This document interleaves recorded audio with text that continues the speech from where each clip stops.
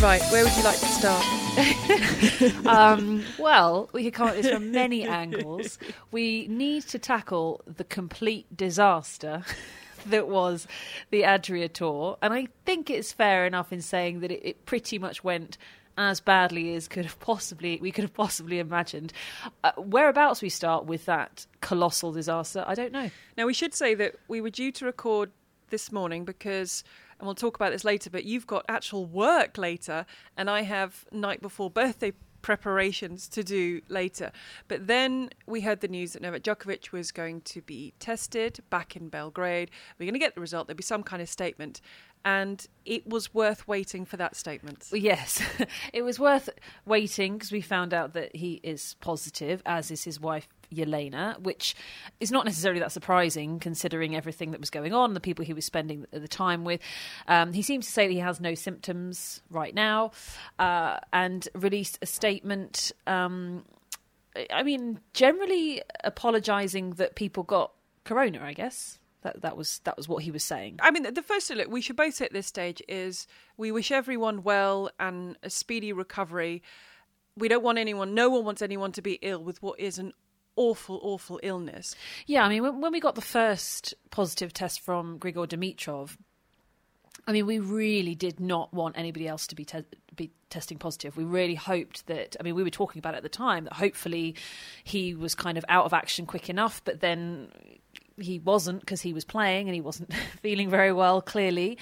And then the travel as well. People who you could say more than likely had it. Like Dimitrov knew he was feeling unwell. He opted to fist bump his opponent and the umpire rather than shake their hands like he had been through the rest of the week because he thought I assume he thought there probably was a pretty good chance that he had it, and then still travelled home to Monaco.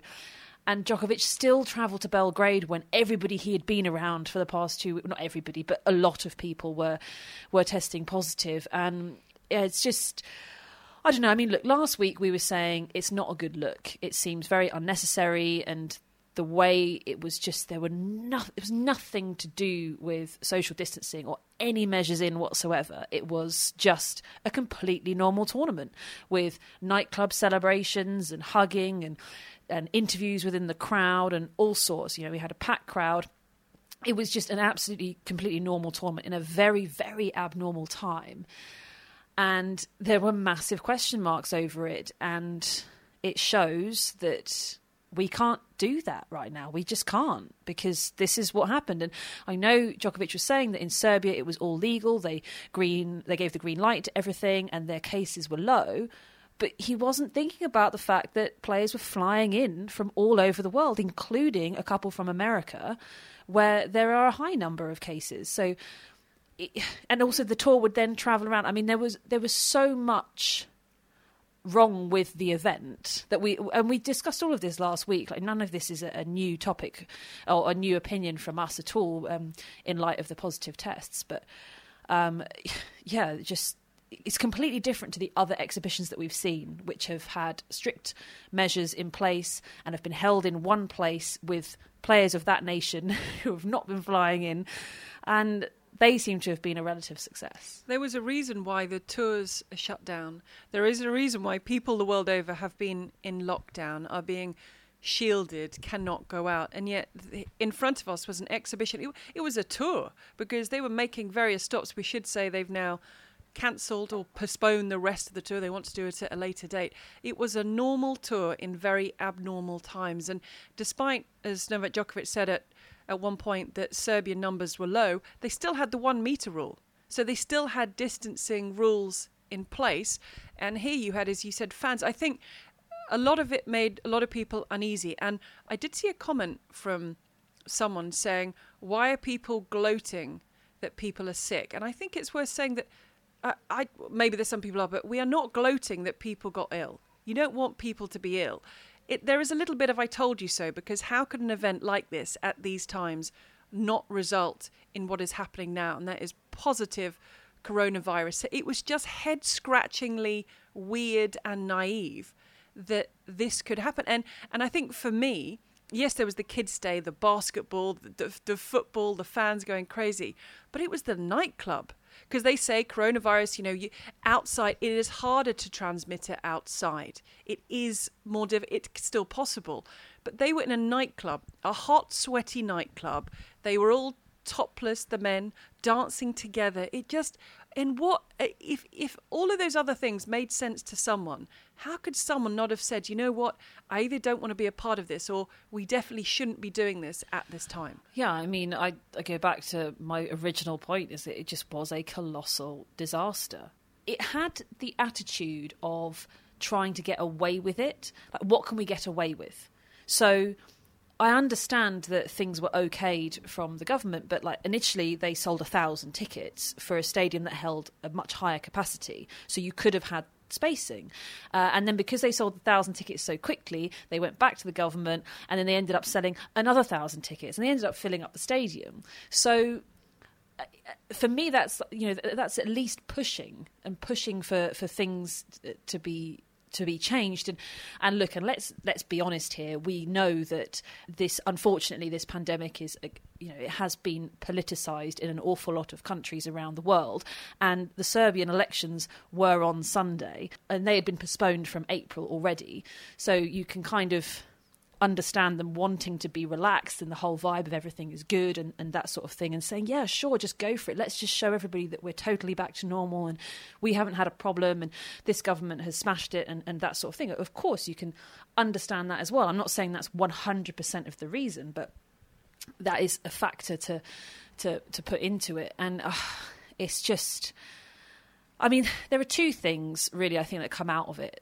One, it feels like a massive step backwards for tennis, and I'm hoping that an event like Battle of the Brits this week that is trying to do everything properly can at least show everybody that tennis can happen. We can get back to it, because we don't want this to jeopardise the rest of the tour.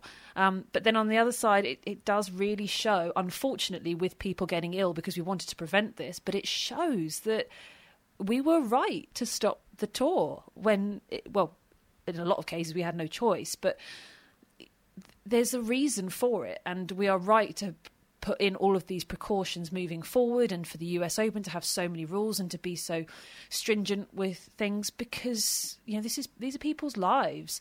And okay, we've got the tests back from players and coaches and the support teams, but what about the crowd that were there? What about the ball kids they were around? What about their parents or grandparents that they might live with? What about the tournament organisers, the volunteers, everybody that's traditionally involved in a tournament?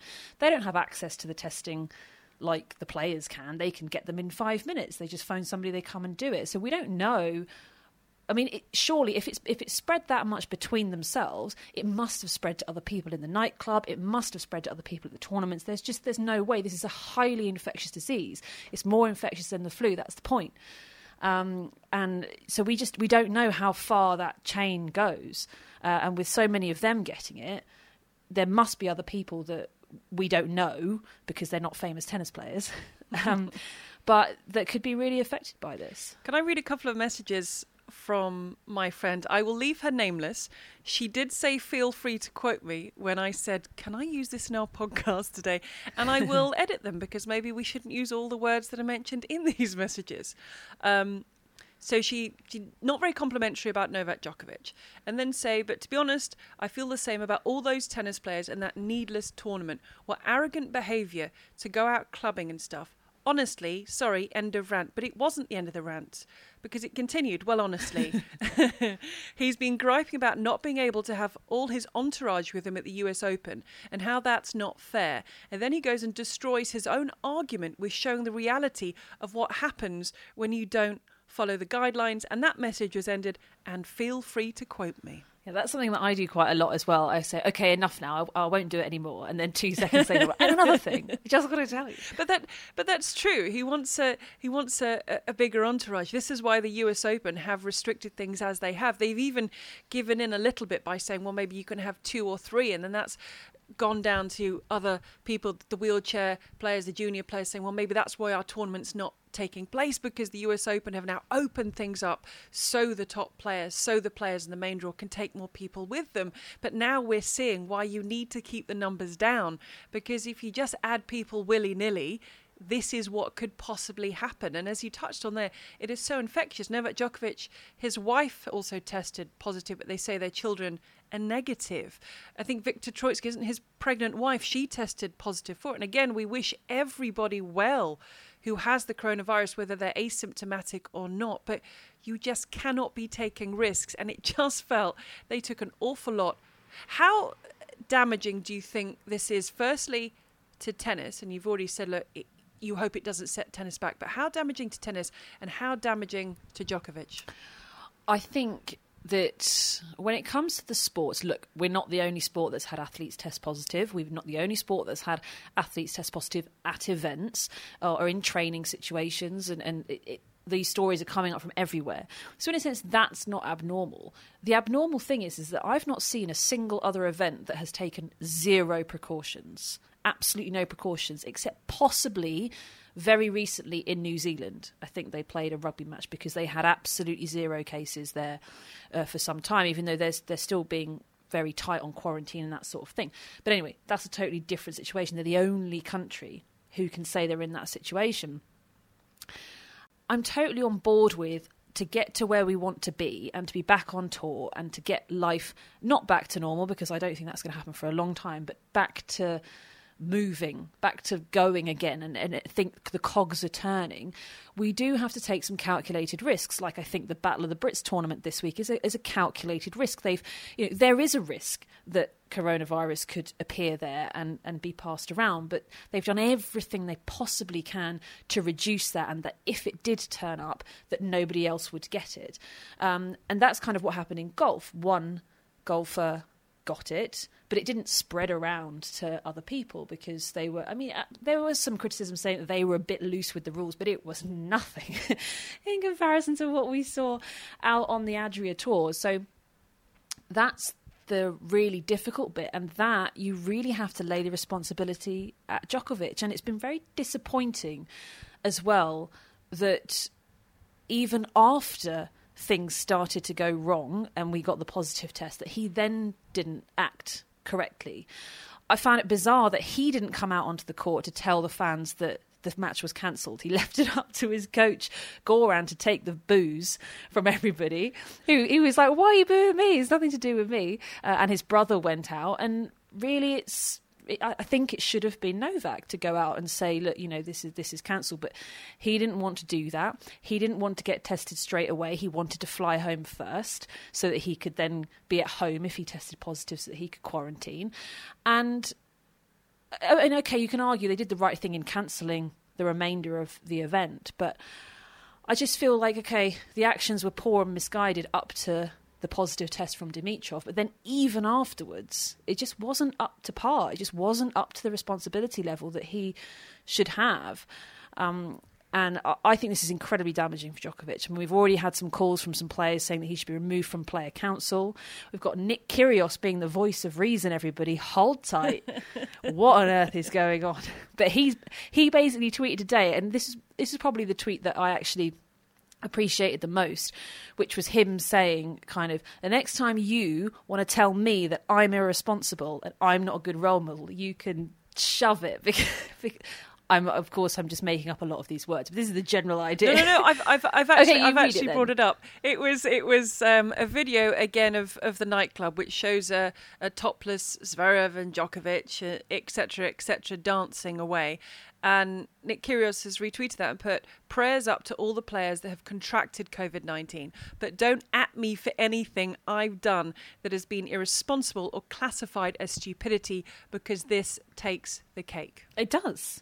It takes the cake. I mean, you can argue that Kyrgios hasn't been the best role model in the world, and that kids look up to him and he should behave better. And we've heard that rhetoric for years. And as I've mentioned before, I personally don't really buy into that, because it's up to a point. As long as you're not putting people at risk, as long as you're not breaking rules, as long as you're not kind of causing harm and damage to the sport or to your fellow competitors, which I don't think Kyrgios has ever done, then I feel like it's kind of fine if he wants to act not in the best possible, most professional Roger Federer way.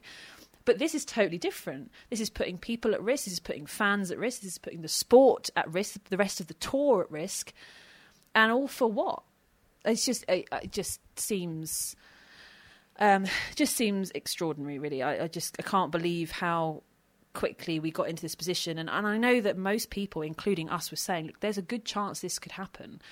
But I think, I don't know, I kind of felt like, look, they're probably going to get away with it. But I just don't like that idea of trying to get away with something. I'd much rather you're kind of just trying to do the right thing and put on an event like we've seen these other events done in the right way. And it was interesting yesterday when the reaction that was coming through from the players was so immediate. I think Bruno Soares, you touched on about the player council. He's from Brazil, where at the moment they have the highest daily numbers of it's horrible at the moment how coronavirus is taking hold in Brazil. So he was tweeting saying, this is irresponsible, this is ridiculous, how can you be doing this?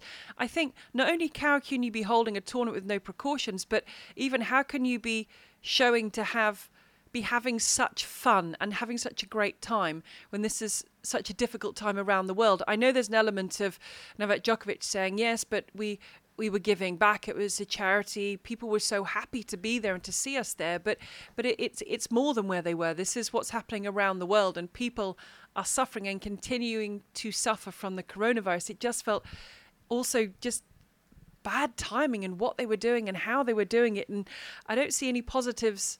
I don't see any positives to come out of this at all from any part of it. And I think the Nick Kyrgios and the Bruno Soares and the other players quick to come out and say, look, we wish everyone well that was ill, but this is ridiculous. You don't fly people in from around the world and welcome them off. I mean, they were filming everything, hugging players as they stepped off private jets onto the airstrip. And I mean, they had everything laid on. They had everything prepared. They just hadn't thought about, I just don't get. And someone like Novak Djokovic has so many people around him, agents, advisors. Surely, was there not someone, or maybe no one is able to tell him what to do, was there not someone saying, hang on a second, will this look good? Is this the right time to be doing that? There is plenty of years when he retires to hold tournaments in the Balkans and to hold tournaments at his tennis club. I just don't understand how you can get it so catastrophically wrong.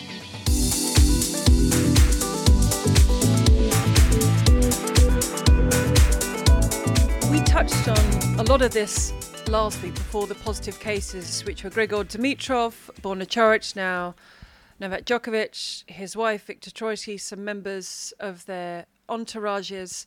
We know that Sasha Zverev and Andrei Rublev have come out, and Marin Cilic have come out and say that we tested negative, but we're still gonna self-isolate for a couple of weeks. But something that shocked me after our podcast last week, it didn't shock you as much. I think I'm a little bit more sensitive. Was we were attacked. Can I call it an attack? We were attacked. Not really. It felt like an attack. Right. I had my first experience of being, I'm still going to stay with attacked, of being attacked by the hardened portion of the Novak Djokovic fan club. Yep. I know they've done some good work recently, but they're rather quiet this week. And really, I listened back. I just thought, I'm going to listen. They were saying things like, "This is terrible. This is ridiculous." Djokovic, etc. So I listened back, and it's nothing I wouldn't say again. In that Novak Djokovic is a divisive character. Personally, I go from this way to that way in terms of how I feel about him at any one time. Also, that he's had a really mixed lockdown. This was before the coronavirus outbreak at his tournament, with the path that he's taking and the guy and turning, bad water into good water with positive vibes and all this. And you were talking about his responsibility, etc. But they really went at it. I mean, they could see and probably still cannot see any wrong in anything that he's done, which is, it's amazing. I think firstly, is a couple of people on Twitter talking absolute nonsense. So, They were quite nasty. Yeah, but I'm very sensitive. They're just people. Like, I'm sorry. I'm sure they're not listening again this week. And if they are, I don't really want them to listen because they're just pretty rude and abusive on Twitter for no reason. So, like, just go away. It's fine. It's only a couple of people. It may shock our listeners to know that we have more than a couple of listeners. Our numbers are actually a little bit higher than that. Yeah, I don't mind. I think it's fine. I know it was kind of a little bit more aimed at you than me, but it was complete nonsense. It was completely ridiculous. And I genuinely think they confused us because I think it was what you said. Oh, do they? But they were just coming at me. I was like, whoa. And then I spoke to a friend of ours, Nick McCarville, and he'd said something on Twitter about the Adria tour. Like we've all been saying, like, are we really witnessing what we are witnessing? This is crazy. And he said that he had a sort of volley of abuse from similar people in the sort of the hardcore section of the Novak Djokovic fan club. And maybe it's a rite of passage. I don't know. Maybe everyone has to go through this at some time. But yeah, I don't think they'll be with us this week. But it was... Look, if you're not getting abused on Twitter, you're not doing it right, as far as I'm concerned. That's what Twitter's for. I have something to tell you that I think links in quite nicely with all of this.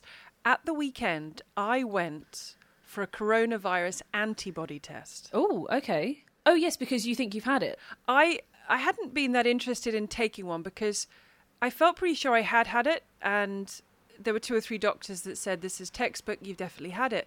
Then a friend of mine went to a private clinic to have this test done, and she came back positive. So she came back positive for both sets of antibodies, but she had no experience of any illness at all. So not 1 minute of one day had she felt ill, and yet she had both sets of antibodies present. So I thought, I've got to do this, because when I talk to you, I say, when I had it, I think I've had it. I haven't been. I'm always sort of justified. I don't know. Have I? Did I? So I went along, and it's a pinprick test. So they take blood from the finger. I'm a little bit squeamish, but it's a little bit painful. And for anyone who has seen or who has done a pregnancy test, it's basically that. You sit staring at a little stick, waiting. It takes about 15 minutes, and you wait for lines to appear. And during this time, there's kind of polite chit-chat between the lady who was conducting it, myself, and my other half, and she was saying, now don't be surprised if one of you is positive, one of you is negative. We've had lots of cases like that. Don't be surprised if you think you've had it and you haven't had it. It just means your antibodies aren't strong enough. And so I'm sort of rocking in my chair thinking what's going to happen. And I can reveal that I was positive for both sets of antibodies. I don't know whether to celebrate this news or not. Is this good news? Is it bad news? Is it news? For me, it was validation. Now, I can now tell you I have 100% had coronavirus. Okay. Oh, and the other thing was, my other half, he was negative. Oh, interesting. But when she saw my delight, she immediately said to me, this doesn't mean that you can go out partying, which I wasn't planning on doing. And there'll be no one to party with. There's no one to just party be you with. and the Adria tour lot. And you can't go around hugging people. And I said, of course, I wasn't going to do that, because she said, we just don't know enough about it yet. We don't know how long it's going to last. So she is telling someone who's confirmed to have had it to be careful. And then it was interesting for me then watching the Adria tour unfold after this. So I'm someone who's had it, still being careful, still only doing what's necessary. And there's a bunch of people, whether they've had it or not, they should still not be taking the risks. Do you know what I mean? It doesn't matter. If Sasha Zverev, he thought he'd had it, if he'd been tested and he had it, he should still not be taking the risks at the Adria Tour at a time like this. I think that's what got me quite angry. And also the risks of this illness. And, you know, I had it to a degree that it was difficult and it was unpleasant and it was scary, but I was able to keep it under control. But it was still an awful time. And you don't want to wish that on anybody. So why would you go out and put yourself in a situation when it is still present to possibly contract it or to give it to other people? Well, yeah, I mean, every illness is different, right? Something like the chicken pox, once you get it, I think it's like 96% of people have immunity against it for life. The antibodies are formed, and we've done there were some episodes, weren't there, on chickenpox parties quite a while ago that I think we did. Oh yes. And if anyone's dealing with children with chickenpox, just put them in a bath with Head and Shoulders shampoo. But then something like the flu, we're only immune for about a year because we have to get flu jabs every single year if you're somebody who is vulnerable towards getting the flu. Also, the flu changes. We don't know, coronavirus might change. It might morph into something different. You don't know. And the antibodies might not protect you. Something like the cold, I think the common cold, you are immune for like a couple of weeks, barely anything at all, because you can pick up another cold a little bit later on. So everything has a different level of immunity attached, and we just don't really know where this one sits, because also this is going to go on for a really long time. Say it was similar to a flu and you had immunity for a year, well, this time in February, March next year, it's still probably going to be around. You might be able to get it again. Sorry, putting a bit of a downer on your positive antibody test. Your face was kind of like, wait, what? but that might be a possibility. Who knows? So Absolutely. you just have. We just don't know. So I don't understand. Somebody, I think, I can't remember. I think it was Courtney Nguyen posted a tweet basically saying, what news have these players been digesting? Because they are smart, worldly, well-travelled superstars with lots of money. They're not desperate to work like some people who are on minimum wage and low-paid jobs are desperate to. They have to work because they're going under and they have to put themselves at risk. They're not on the front line. They are sports entertainers. They are multimillionaires who could just sit at home and wait. Interesting if we have the US Open, what happens there, because the media are not on site, but there will be questions asked, there'll be press conference, there will be...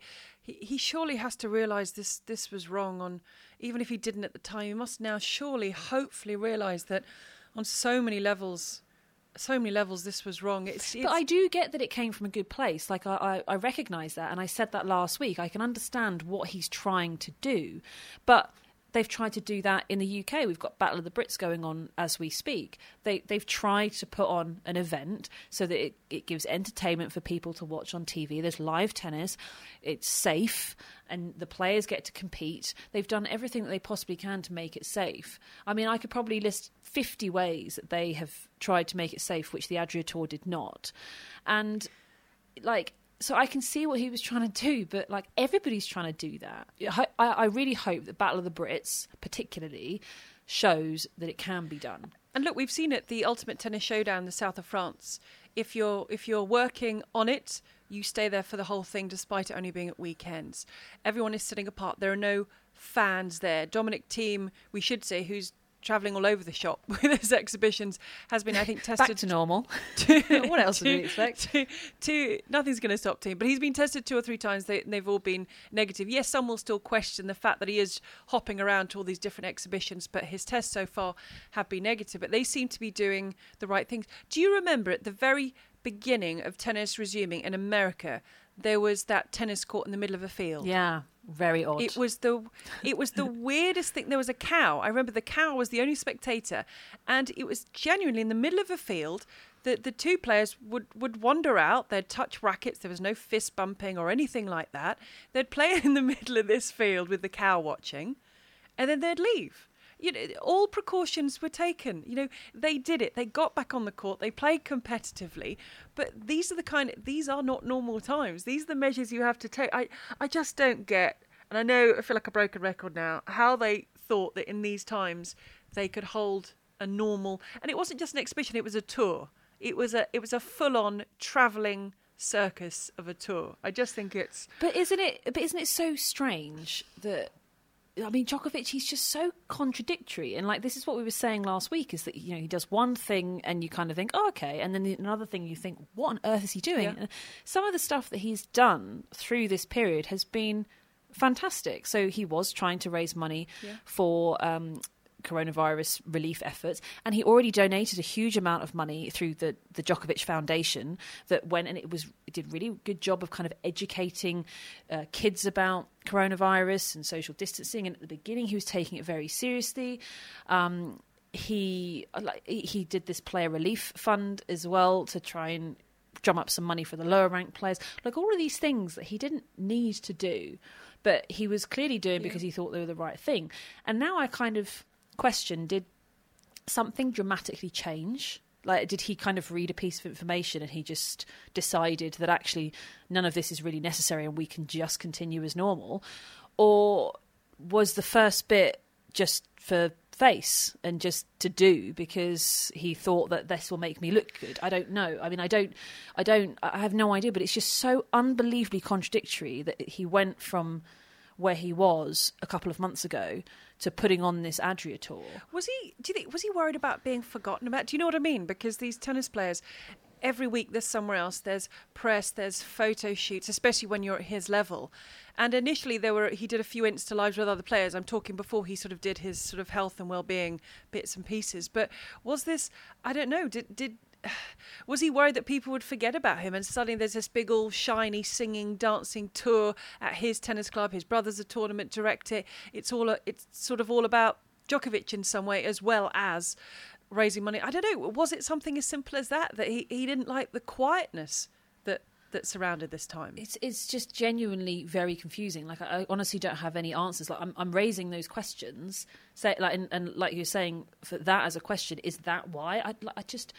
I can't even imagine how that has happened. Something's not right. You can't go from having that opinion and being that strong at the beginning and to then going completely to the other end of the spectrum and being like, it's fine, we just fly people in from all over the world, have a full crowd, who cares, like, we just play normally. It's just very strange that he went from that to that. I don't know what changed. I don't know why it changed. I don't know what he was really trying to get out of it. It's just... very bizarre. We'd love people's thoughts. So Instagram, through our website, tennispodcast.com, Twitter, let us know if you've had any or what thoughts you've had on this. I'm sure the fallout's going to continue. On a brighter note, can I recognise a very special anniversary? Oh, okay. Oh, yes. It's our anniversary. Is it? That wasn't it. Nearly? No, I think we're a couple of weeks away from our anniversary. I think you've gone a little bit early on our anniversary. No, we are. Remember, it was Eastbourne. Eastbourne is this week, or should be this week. Yes, but we didn't put the first one out to Wimbledon, did we? No. We gave it a go in Eastbourne, and I think it was a bit of a disaster because didn't we get locked in a box and it was a bit windy and it was a bit so we have so that anniversary is to come, but there is a different anniversary. 10 years ago today, a match began at 6:13 p.m. at Wimbledon on court 18, and it would finish 2 or 3 days later. Yes. Quite Nicola Mahut, John Isner, 70-68. There's been little bits and pieces on social media of Mahut sort of sending messages to John Isner. But it makes me smile just thinking about it. It was the likes of which we will never see again. No, it will never, ever happen again. And I remember after the match, John Isner said, this will never happen again. And I thought, wouldn't be so sure. There's a couple of big giants in the game coming through. And, I was wondering about that. But now, definitely, it won't happen again. Unless there's a rule change, it can't. Yeah, it can happen at Roland Garros, to be fair. It can, right? Yeah, it could do. But it just won't. Because people get too tired on the clay. There's a plaque. Can you imagine that? Gone for about a week. There's now a plaque on court 18 at Wimbledon. That was to be a part of it, to be there, to not go to the toilet for 9.5 hours. They are just happy memories. Maybe not the toilet part, but it was all part of the drama and how those two players lasted for as long as they did. And I just remember at the end when there was the presentation on court, and you just don't want to be there. You're Nicola Mahut. You've lost this epic. You want to be anywhere, but there's a presentation and they're sort of taking photos by the scoreboard and they're sort of holding each other up. Yeah, they just want to sit down. Just give us a chair. Let's do a sat-down presentation. But he did struggle to smile, Mahut, didn't he, at the end, to be fair? I mean, the pain, that must have been mental and physical pain by that point. But then he went and played doubles. Yes, he did. But I like that. The commitment to his partner. Wanted to get it. And John Isner lost in the next round, didn't he? Well, shock. Yes. Because he couldn't move. Probably couldn't do much at all, to be fair. But I wanted to... I knew that today was largely going to be an understanding about the coronavirus, the Adria Tour and Novak Djokovic. But I just wanted to mark a positive anniversary on the tennis calendar. And this is weird. Normally we have not similar, well, kind of similar-ish sort of calendars, but we've got the rest of our day today, we're recording this on Tuesday afternoon, the rest of our day couldn't be more different if it tried. Well, yes. So I've got Battle of the Brits rocking and rolling. I'm not starting until sort of the later matches. So we'll be in a few hours, but we'll be commentating on Andy Murray against Liam Brody. So that'll be fun. Do you know what? I never thought I would be this excited about an exhibition. And it's not, I mean, normally I'm excited about exhibitions, but, you know, it's like if you're a player, you're not going to be as nervous about an exhibition than you are of a semi-final at Wimbledon, for example. It's kind of a similar thing. I'm just so ridiculously excited. I hope the level of tennis is good, because we've seen some rusty sport around the past couple of weeks as sport has got underway. But hopefully it'll be great. Well, it will be anyway. Even if it's terrible, I'll be saying, this is the best thing ever. This is incredible. And remember, with no crowds, you're really going to have to give it some, because you are creating the atmosphere. Yeah, well, I think with tennis, I hope the standard won't drop so much, because it's different to, say, football, where the footballers are kind of used to a 40,000, 50,000 crowd kind of as standard. It must be quite extraordinary to go and play with nothing when... because that's a lot of people. I mean, tennis players are kind of used to occasionally having not a lot of people in the stands, unless you are Roger Federer, of course, who hasn't even practiced with no one there for an awfully long time. But I think for the tennis players, it's not such a big deal. And I have hours of making cupcakes ahead of me. I want a cupcake, because this is the eve of the twins' birthday. Yesterday, the bikes were completed. Actually, it wasn't actually as bad as I thought it would be building them. I mean, I hope they're going to stay together. They don't all collapse when they get on them. But they look... Just blame the boys that you were riding it wrong. Yeah, I'll say, yeah, definitely screwed that on tight enough, definitely. So they are done. But this evening, it's all the wrapping the presents. It's a typical Christmas Eve job, you know, and you don't wrap anything up night before, get everything done. Blowing up balloons, which... I'm not sure how that's going to go at the moment, but we're going to, there's a couple of us going to, the half and I are going to blow up some balloons and get that all ready, making lots of cupcakes, sorting everything out. So we have... So exciting. I want the cupcakes so much. I can listen to you while cooking. So that we'll kind of be together like that. I will tune in while I'm baking. Send me pictures of the cupcakes. I will do. I've had little things made with their names on for the top of the cupcakes. Oh, they're going to have a great time. Yeah, I think they're excited. They're getting bikes. So cool. They keep saying our birthday's tomorrow, and we keep saying, no, I think it's next month. and one of them is genuinely confused now. Well, who knows what month it is, let's be honest. One of them's sticking to the fact it's tomorrow. The other one's like, is it next month? Is it not tomorrow? No, looking forward to it. And I'm really appreciating the fact that I'm with them, because normally Eastbourne week, so I'd be driving back, driving forward, seeing them going again. So I'm really appreciating the fact that we're all together as a family this year. So no, I'm looking forward to that. But enjoy being back at work. I hope you remember how to do it, how to analyse. What's that shot? For forehand, backhand. What is that? So I've never seen that before. And yeah, we were really looking forward to doing the pod this week. And as I say, I think that it will be interesting to see how the story is developed by next week. Absolutely. Right, I'm off to make cupcakes. Oh, so jealous. I'll see you later. Enjoy.